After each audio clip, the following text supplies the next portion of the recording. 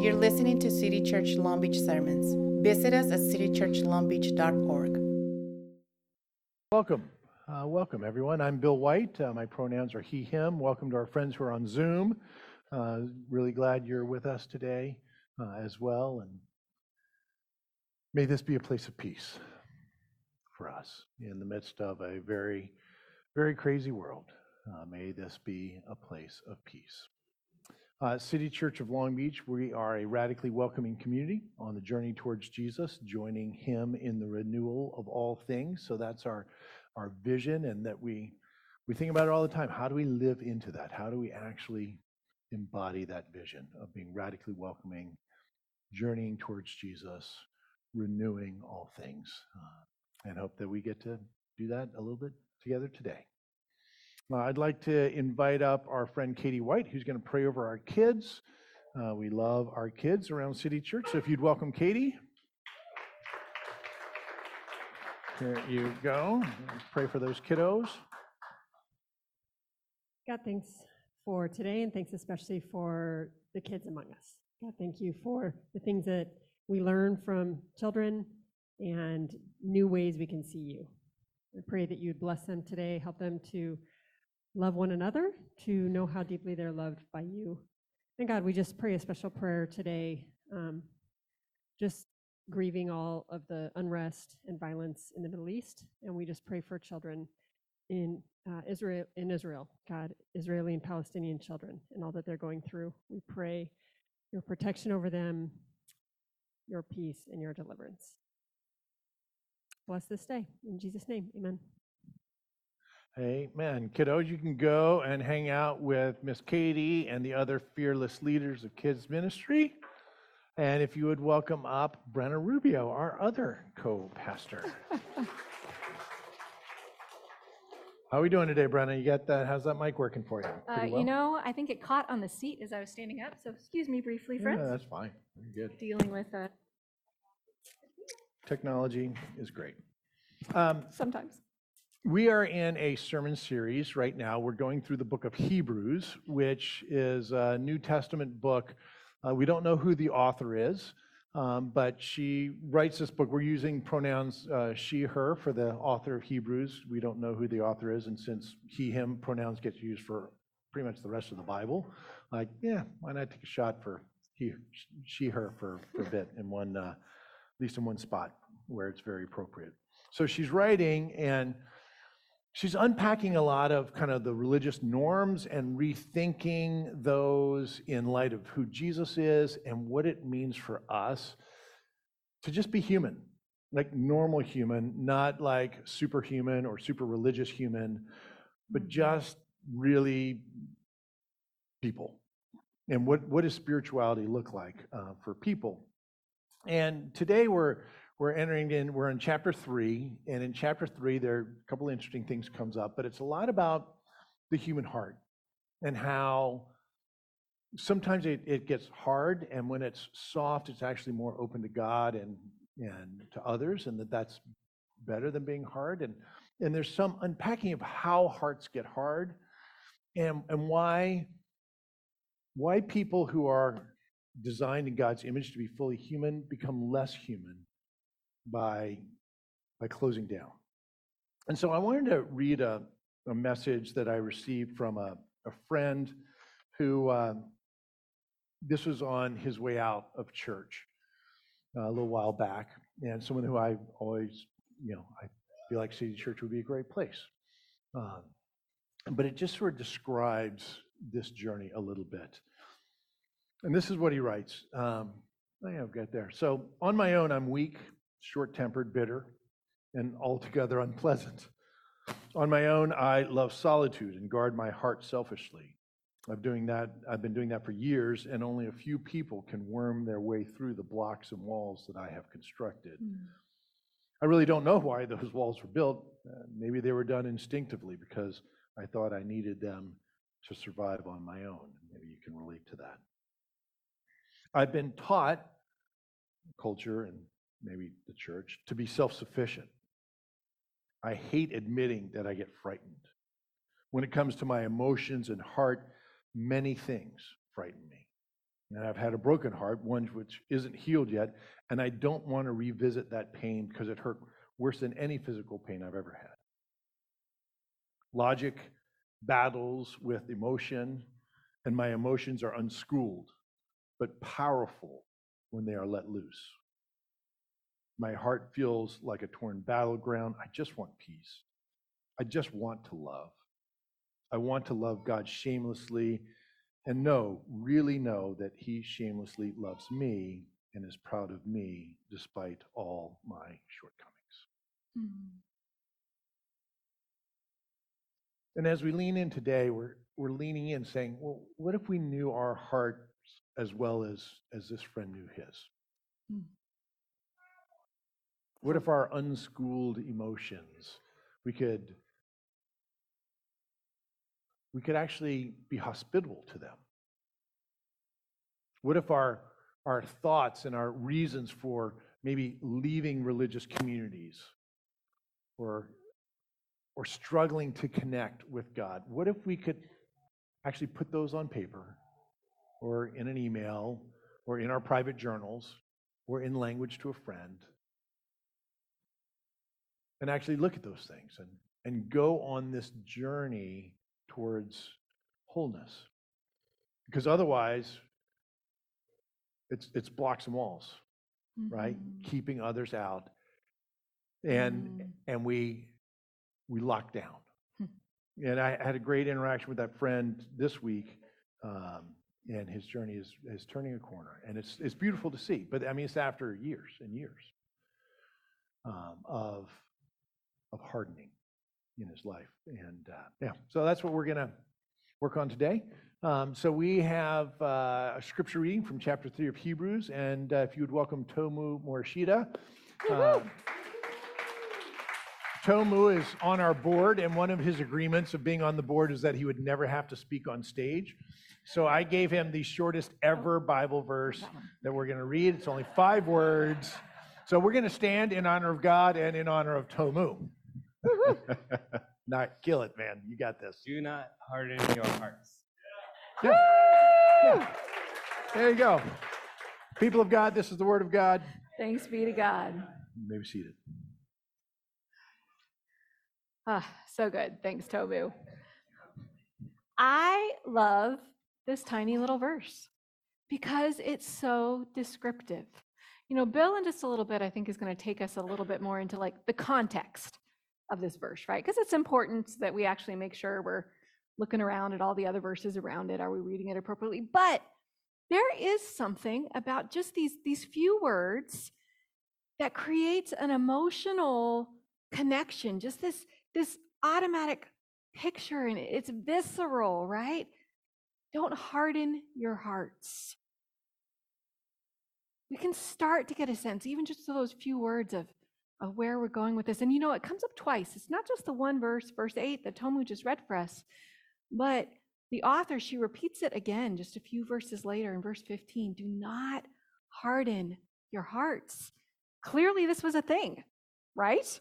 I mean, she's responding to something. She sees that there is a tendency that we tend to do this. We tend to want to make our hearts hard. So as we start just kind of like, all right, let's let that roll around inside of us and think about what that means. It might be helpful to think about the opposite, to say, okay, our hearts are not meant to be hard. What are they meant to be? Probably the opposite, right? They're meant to be soft. We're meant to have tender hearts. What does that look like? What does a healthy, tender heart, or maybe we want to use the word soul, look like?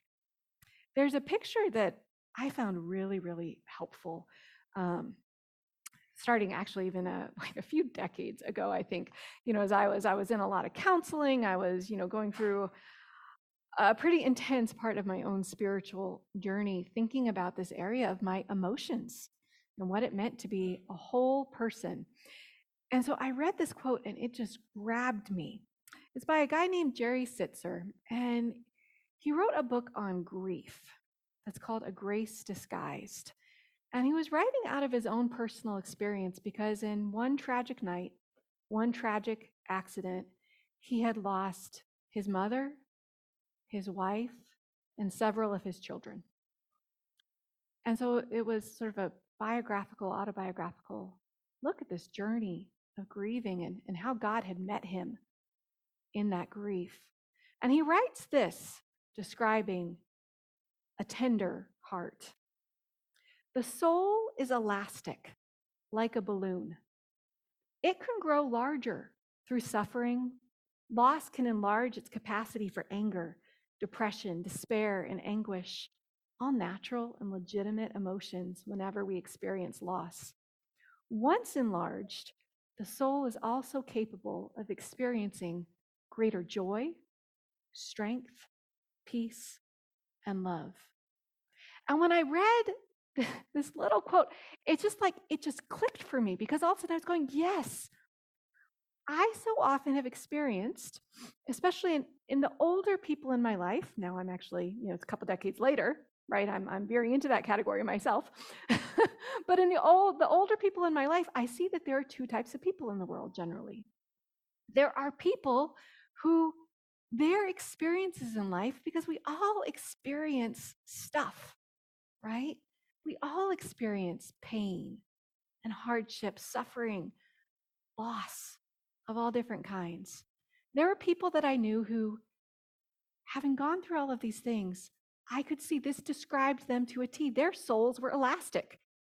And being around them was a joy, because there was just in them this capacity to hold the complexity of life.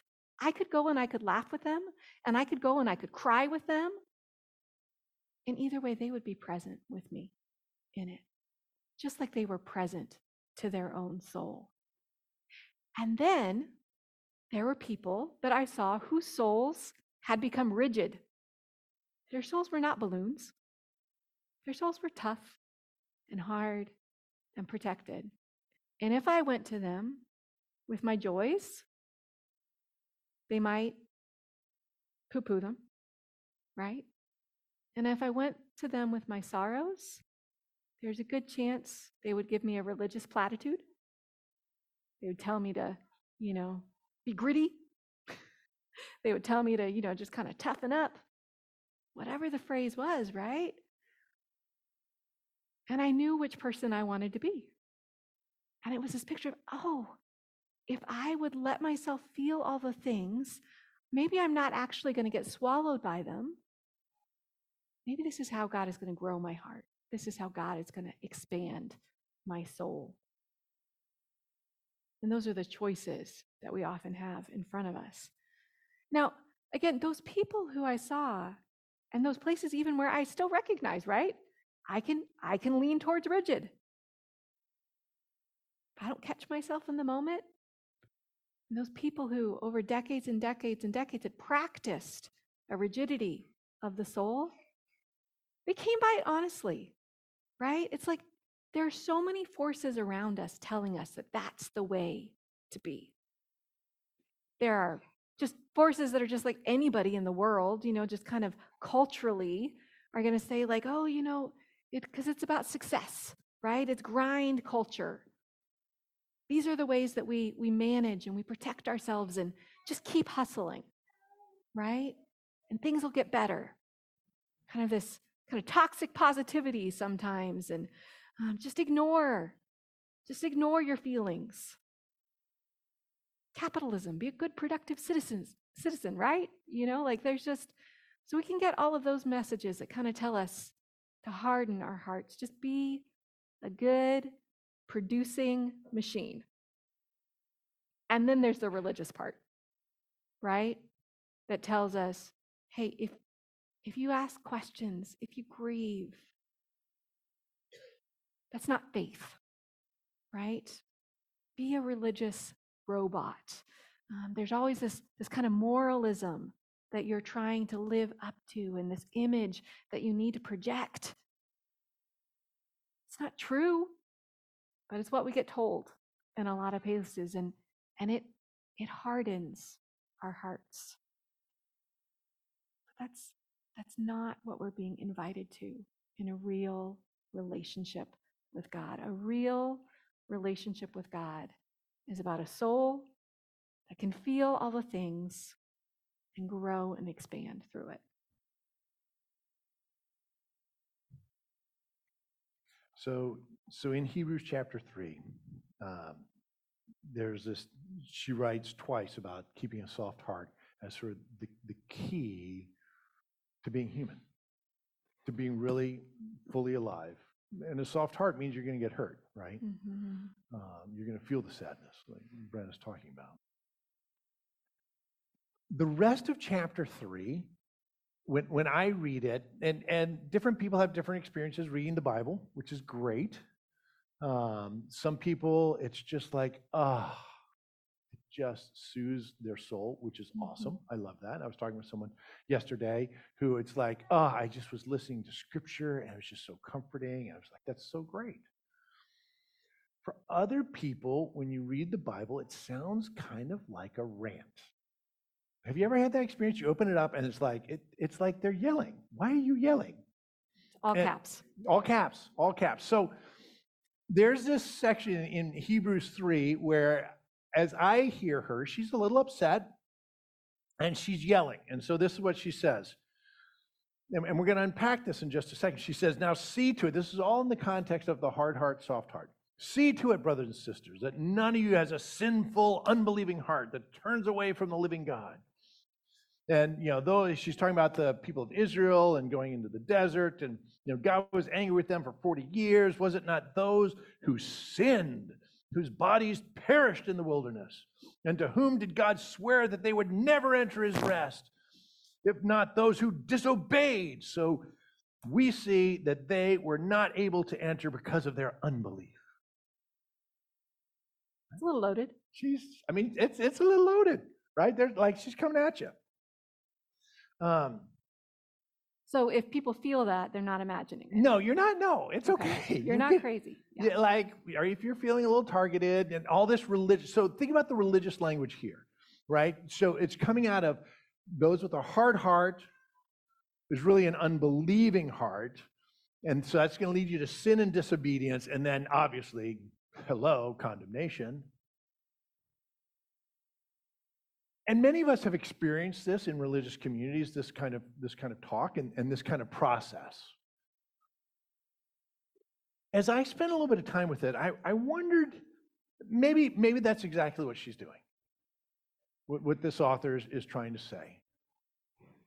But then I found myself thinking, I wonder if she's using the language she had in her culture. This is written 2,000 years ago. And if we could rethink it, maybe she's actually trying to get at some of the things that we experience.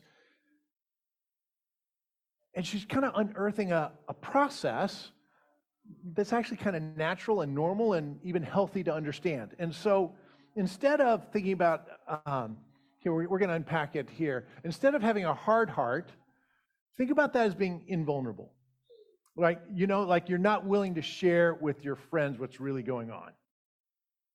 Right? So instead of saying, hey, you've got a hard heart, like some sort of religious accusation, more of an invitation, like, gosh, have you shared that with someone else? It sounds like there's a lot of pain in there. Are you willing to be vulnerable? Like an invitation to vulnerability. And instead of an unbelieving heart, again, like, oh, you don't believe. Like, well, obviously God's not going to answer your prayers. Kind of the accusation approach. What if it's actually...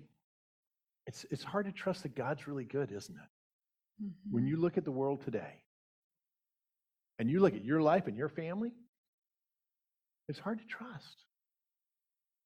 And there's this temptation to give in to cynicism. And what if she's saying, yeah, that cynicism, that's going to lead some bad places. But there's a hardening here. And then from the unbelieving hearts, it's going to lead to sin and disobedience. Again, very religiously loaded terms.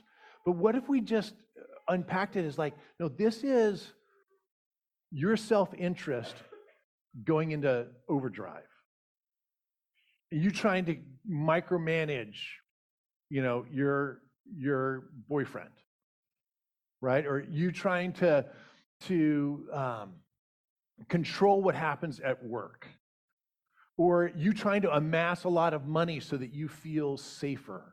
Mhm. What if sin and disobedience is actually just your worst self running loose? Like, you know what that's like. And you do it because you're scared Mhm. and you're trying to protect. And you're like, well, I'm just going to get mine. And then the final piece being condemnation, right? And there's a lot of there's some shaming going on in this passage, you could say, if you're reading it as the rant, which is my first read. But what if it's not like God condemning you, God saying, I'm coming for you?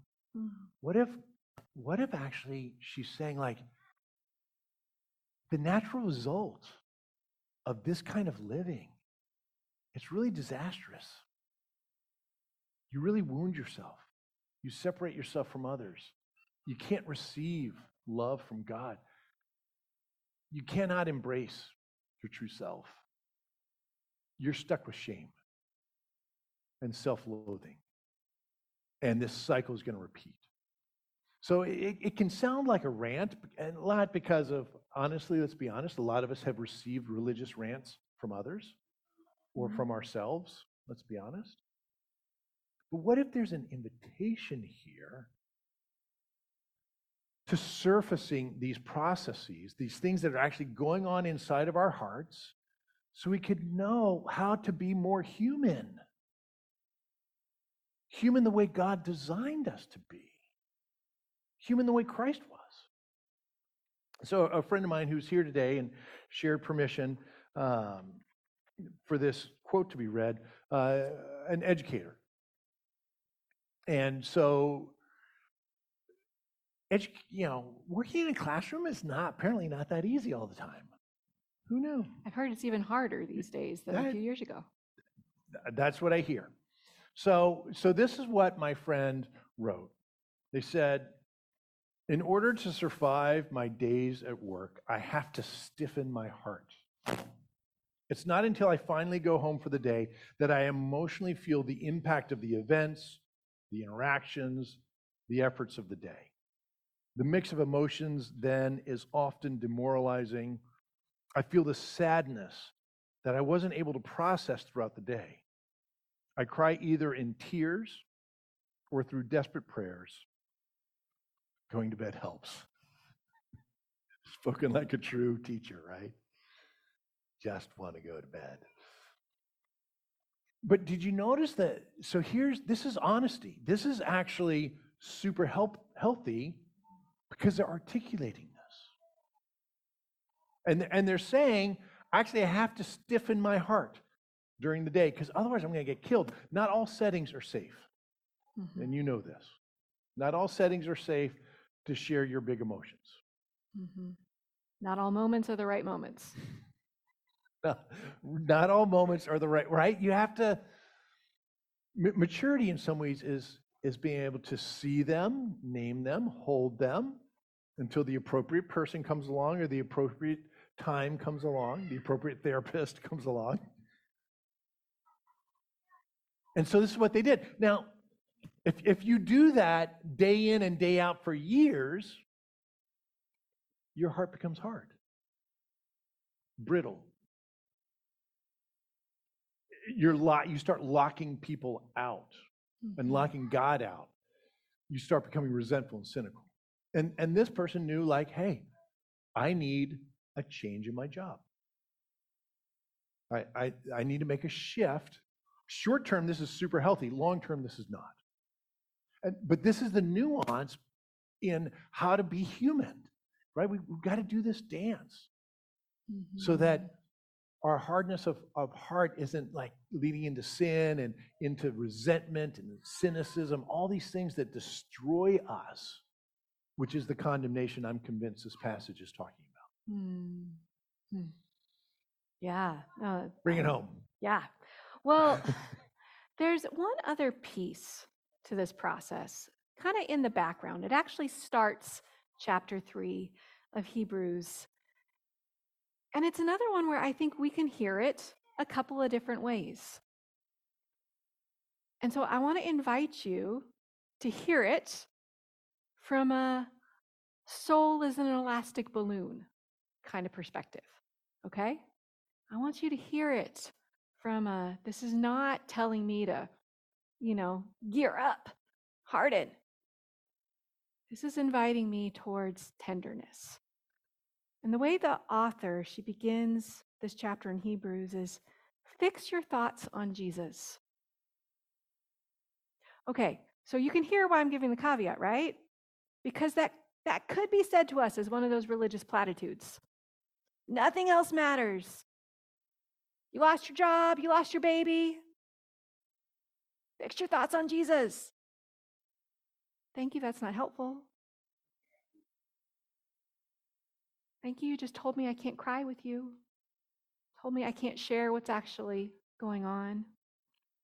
What you're really telling me is you're not comfortable with the depth of my emotions because you're not comfortable with your own. That's what's happening in that moment. So that would be one way of hearing it.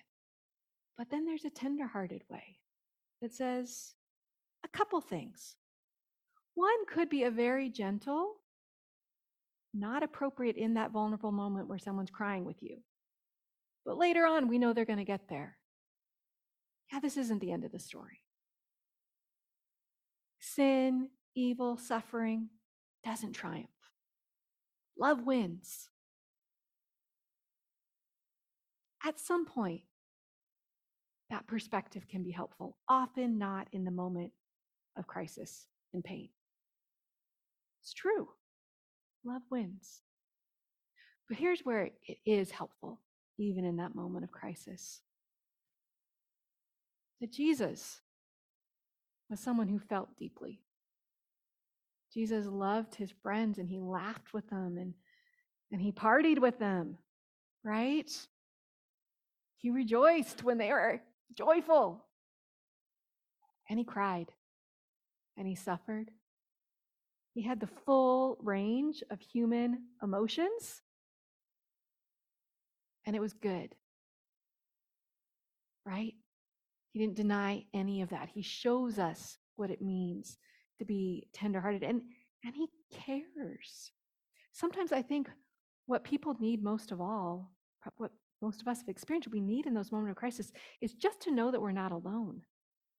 What if fix your thoughts on Jesus is just to say, like, you're not alone. Even in those moments when physically you may feel like you are, there's someone who loves you and someone who has been through it all himself, who has been deeply human in the ways that you are deeply human. You have those moments where people like start crying and they apologize to you for crying, right? And you just want to say, no, your tears are holy. This is a deeply human moment. What if we believe that Jesus is the one saying that to us? That's what it means. Fix your thoughts on Jesus. He knows exactly where you're at right now. You're not alone. Yes, this is not the end of the story. Well, at some point, we might get there. But what you need to know right now is you're not alone. You're loved. Jesus is with you. Yeah, it just made me think of this one particular story where, this is sort of ad-libbing here, but where Jesus is facing this person in huge pain, and it's said that there's this Greek word that I just love. It's just a classic word because it sounds just like it is. The word is esplagasthai. And it's like, so this guy is like in huge crisis, and there are these people who are not relating to him well at all. Mm-hmm. They're trying to make him a religious robot, like dismissing his feelings, gaslighting. Mm-hmm. And Jesus esplagasthaied. It's just like, and the translation is like he was all gooped up and messed up in his heart, and it just hurt him. And it's translated either anger or sadness or kind of this big feeling. It's blah. Yeah. Like, nah. Right? And that's what Jesus was like. This is what Jesus is like. So Love that. So fix your eyes on the esplagasthaizer. He has big feelings sometimes too. Yeah. Like, it's okay. Yeah, he's got that. Yeah. Sorry. Okay. That was random. Little nerd moment. Nerd we moment. like it. We like it. So we'd like to invite up a local expert on these matters, Yvonne Printers. Woo woo! Welcome, Yvonne. Yvonne is actually not a local expert. She's just a regular human, but that makes her an expert. Yeah. So come stand dead center. There she is. Hi, Yvonne. Thank you for welcome, I think. being with us. I know. We appreciate you. So tell us, how long have you been around City Church? Why are you here? Or why'd you stay? Or something like that.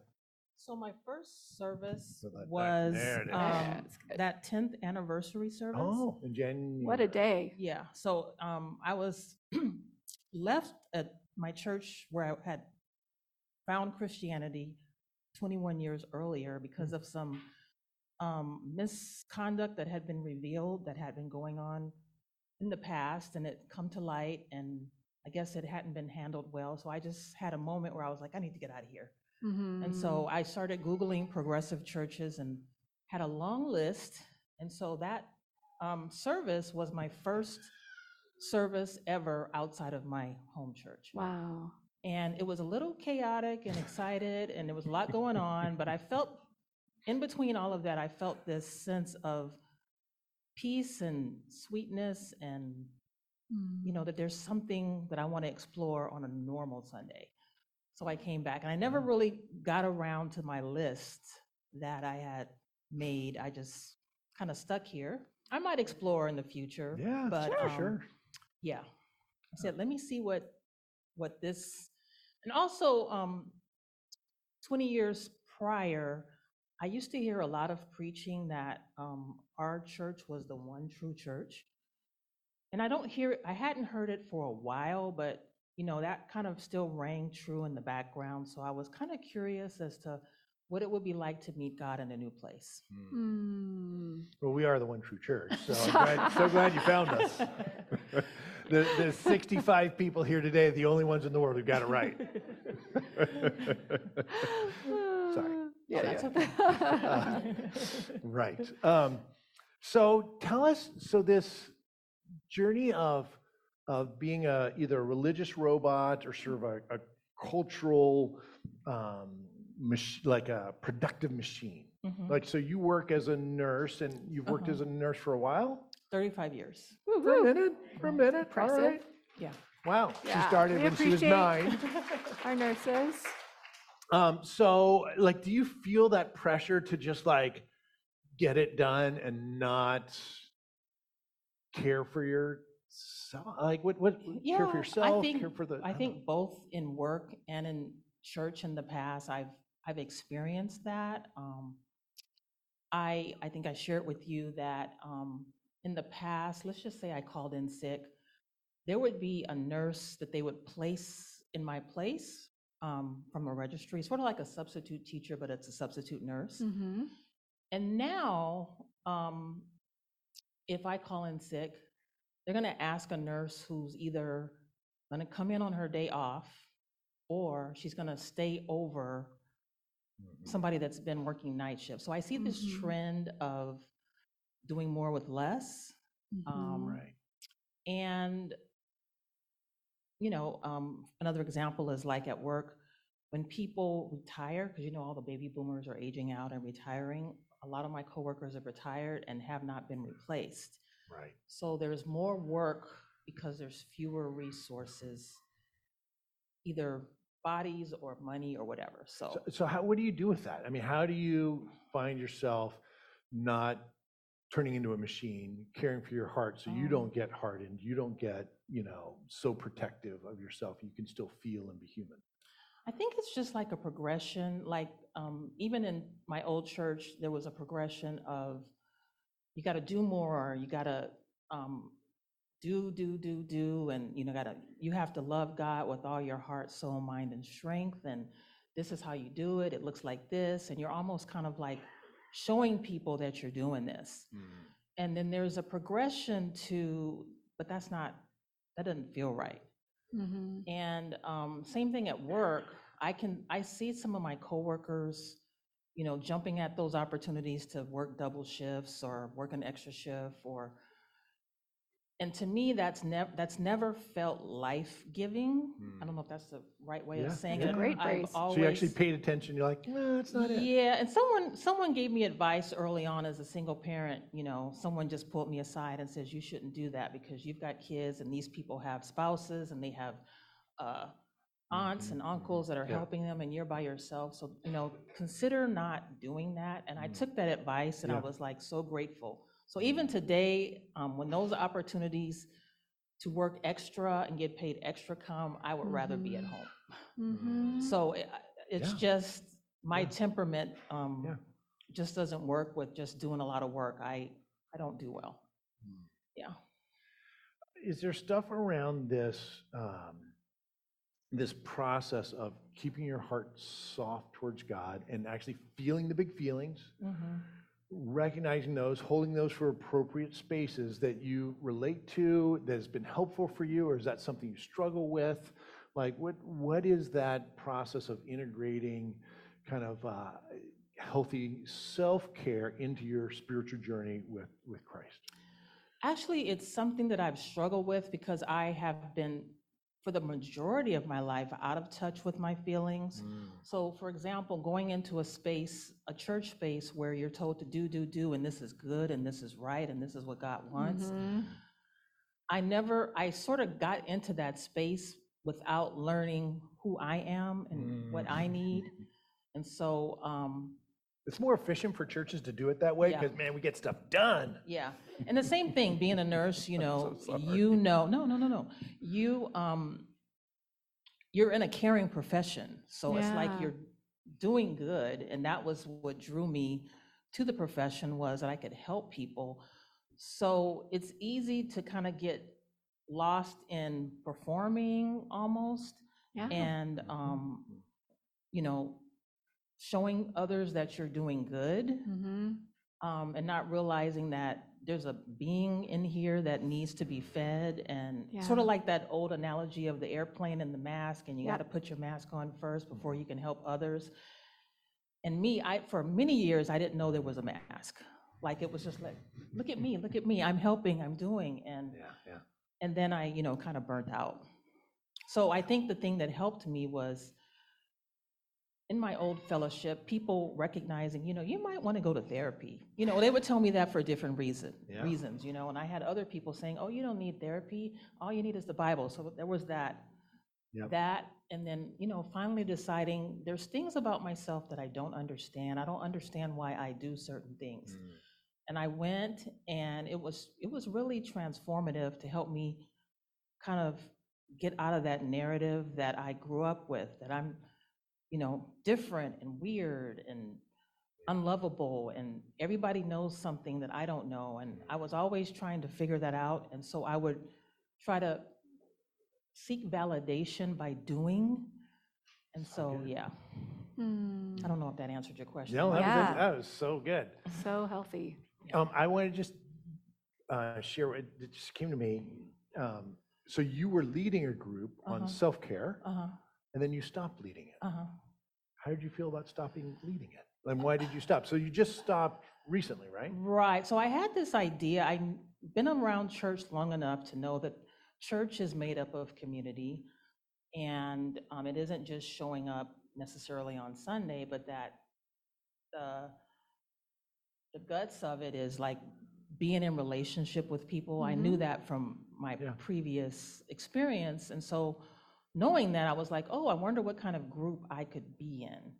And so I thought about, what do I need as a human being? And one of the things that I tend to neglect and be unaware of is my need for self-care. So I just threw it out there. Let me start a group on self-care. And, we met a few times, and I noticed that the response wasn't very consistent. And I've been in groups before that did well, and I've been in groups before that were doomed from the start, and I've seen different permutations of that, And so one of my goals in life is to recognize when something's not working, to not keep beating it with a dead, like a dead horse, but to recognize, oh, this isn't working for whatever reason. Many years ago, when I was in that headspace of, I'm not good enough, no one likes me, I'm weird. When I was there, if I had had a group on self-care and I couldn't get this consistent involvement, I would have blamed myself. I would have said, oh, see, they don't like me, I'm right. And I would have tried to prove that I could do it. I would have just done more and more and more and, just stress myself out trying to make it work. But not this time. But not this time, because I realized that it could be me, but it could also be, hey, so-and-so's really busy right now, so-and-so forgot, so-and-so talked to Pastor Bill, and Pastor Bill said, this might be good for you, but they didn't have the words to say, but I don't want to do it. So they agreed to it, because I've been that person too. I don't know what you're saying.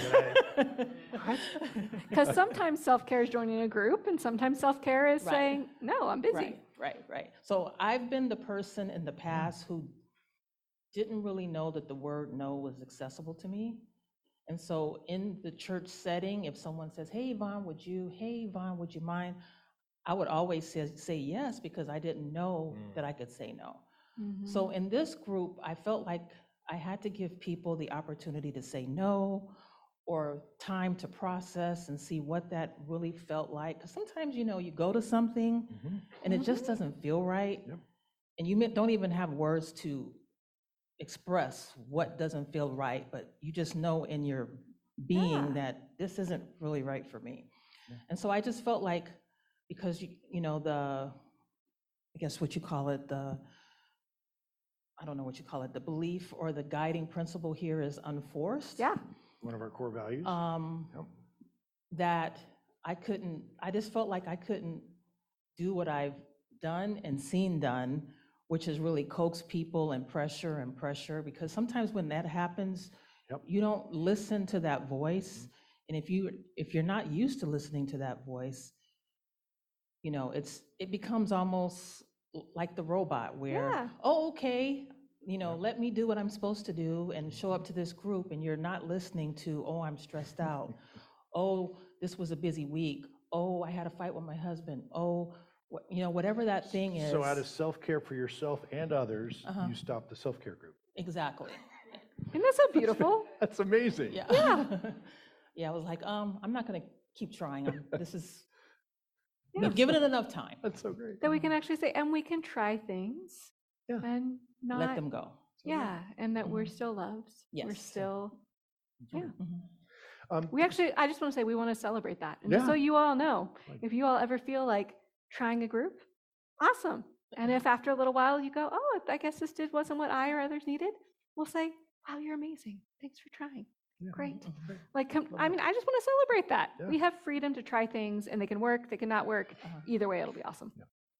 Do you have a question for us? You don't need to, but if you did. Okay. So I thought of a question, and that is, when do you all start to realize that you need some extra self-care? Like, what does that look like in your being or your behavior or?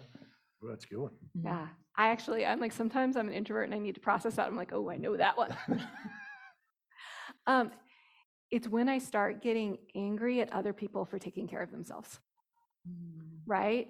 I'm like, how dare they have a day off while I'm stuck here working, or like whatever, right? Like, if I'm mad that other people are having healthy boundaries, it's clearly because I am not taking care of my own healthy boundaries. Like, that for me is what I've realized is when I venture into that territory, I know that I need to take a break. This week, it was a full week. We had a bunch of stuff last Sunday, afternoon, evening, and then Monday night was a big board meeting. Tuesday night was the fishbowl. Wednesday night we had a potluck in my house, and I'm lying in bed Wednesday night, and Katie and I, we always pray together before bed and chat for a minute, and I'm like, I'm grumpy. And she didn't take it personally, which this is what happens after 30 years of hard work and a lot of therapy. You're like, hey, I'm not going to take that personally. My husband's grumpy. It's like, why are you grumpy? I was like, I'm tired. It's been a busy week, and I'm going to need a couple of extra days to, get back to normal. And so, took slower days at the end of the week. But a lot of it is just trying to pay attention to my body. Yeah, Mhm.